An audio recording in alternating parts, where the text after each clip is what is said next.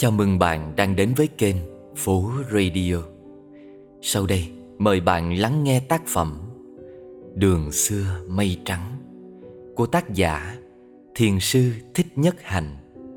Giọng đọc Trần Ngọc San trên kênh Phố Radio.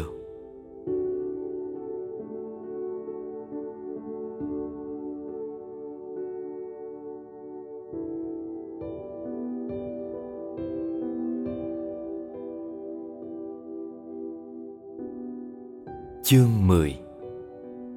Chữ tâm kia mới bằng 3 chữ tài. Trong khi đó, quốc vương Suddhodana tỏ ý muốn Siddhartha thân cận với vua hơn để có cơ hội thực tập về chính sự. Thái tử được mời dự những buổi họp quốc sự, khi thì riêng với phụ vương, khi thì chung với quần thần. Chàng để hết tâm ý vào các vấn đề chính trị, kinh tế và quân sự được đưa ra, và chàng nhận ra rằng căn bản của các vấn đề nằm ở nhận thức và tư dục của người làm chính sự. Khi mà tâm người đã bị trấn ngự bởi ý thức về quyền lợi cá nhân, gia đình và dòng họ rồi, thì mọi quyết định về chính sách không thể nào còn khách quan nữa. Và như vậy, chính sách không còn thực sự nhắm vào việc lợi nước lợi dân. Siddhartha ngồi nghe và đoán biết được tâm lý của những người cộng sự với phụ vương chàng. Chàng thấy được những tư dục của họ. Có khi chàng thấy được cái mặt trái giả đạo đức của họ, và đồng thời cũng thấy một niềm tức giận nảy sinh và tràn dâng trong lòng. Nhưng Siddhartha biết mình phải kiềm chế niềm tức giận ấy. Chàng biết chàng có thể nói huỵch toẹt ra giữa triều đình những điều không mấy tốt đẹp ấy, nhưng chàng đã ngậm miệng không nói, bởi vì chàng không có hoặc chưa có phương pháp gì đối trị. Nói ra chỉ là để gây đổ vỡ mà thôi, và như vậy lại tạo thêm những khó khăn cho phụ vương chàng. Tại sao con không gấp ý kiến với triều thần mà chỉ ngồi im lặng thế? Vua Suddhodana hỏi chàng sau một buổi chầu trong đó các quan đã bàn luận rất lâu về chính sự. Siddhartha nhìn cha. Không phải là con không có ý kiến, nhưng những ý kiến của con nếu nói ra cũng không có ích lợi gì, vì chúng chỉ có thể nêu ra chứng bệnh mà chưa phải là phương thuốc trị bệnh. Con thấy con chưa có đủ khả năng để thay đổi tâm trạng của các quan. Tư dục của họ còn nặng nề lắm, và con biết con chưa có thể làm việc được với họ. Phụ vương nghĩ xem, quan phụ chính đại thần Vesamita là một người có quyền lực rất lớn trong triều đình. Phụ vương biết rằng ông ta không liêm khiết, và nhiều khi ông ta lấn cả quyền của phụ vương. Ấy vậy mà phụ vương vẫn phải dùng ông ta. Tại sao? Tại phụ vương biết nếu không dùng ông ta thì triều đình có thể rối loạn. Vua Suddhodana nhìn con, im lặng một hồi lâu. Rồi vua nói: Nhưng con cũng biết là để cho yên nước yên nhà, nhiều khi ta phải chịu đựng. Ta biết quyền lực ta có giới hạn, nhưng nếu con tập làm chính sự, sau này con sẽ giỏi hơn ta, và con sẽ có đủ tài năng để thanh lọc lại hàng ngũ của chính quyền mà không gây ra những xáo trộn cho xứ sở. Siddhartha đưa tay lên trán. Chàng thở dài.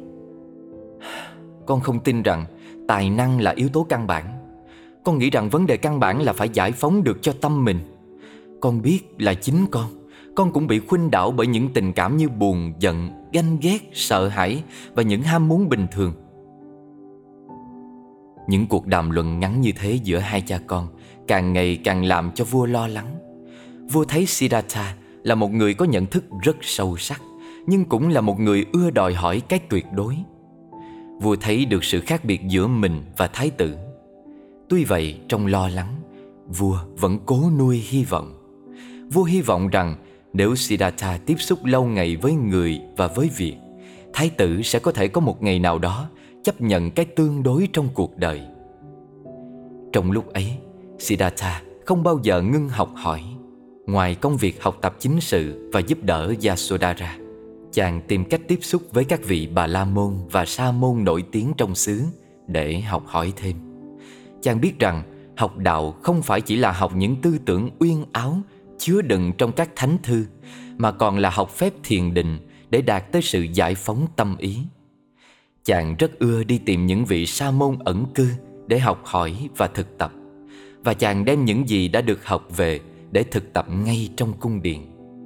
Thỉnh thoảng Siddhartha cũng đem những điều mình đã học và đang thực tập ra để chia sẻ với Yasodhara. Chàng hay nói với nàng: "Này Gopa, có lẽ em phải thực tập thiền định thì tâm em sau này mới an được, và em mới có thể làm việc xã hội được lâu dài." Gopa là tên ngày còn nhỏ của Yasodhara. Chàng hay gọi nàng bằng tên này một cách âu yếm. Yasodhara nghe lời chàng. Tuy bận rộn công việc, nàng vẫn thường chịu thiền tập. Có khi hai người ngồi chung trong im lặng. Tất cả các người hầu cận đều phải rút lui trong những giờ giấc ấy. Những đoạn ca vũ được hai người cho đi làm việc ở những nơi khác. Từ thuở ấu thơ, Siddhartha đã từng được nghe về 4 giai đoạn trong đời sống của một người Bà La Môn. Thời tuổi trẻ, người con trai Bà La Môn phải học kinh Vệ Đà. Đó là giai đoạn đầu. Giai đoạn thứ nhì, thành người, là giai đoạn lập gia đình, nuôi dưỡng con cái và phục vụ xã hội.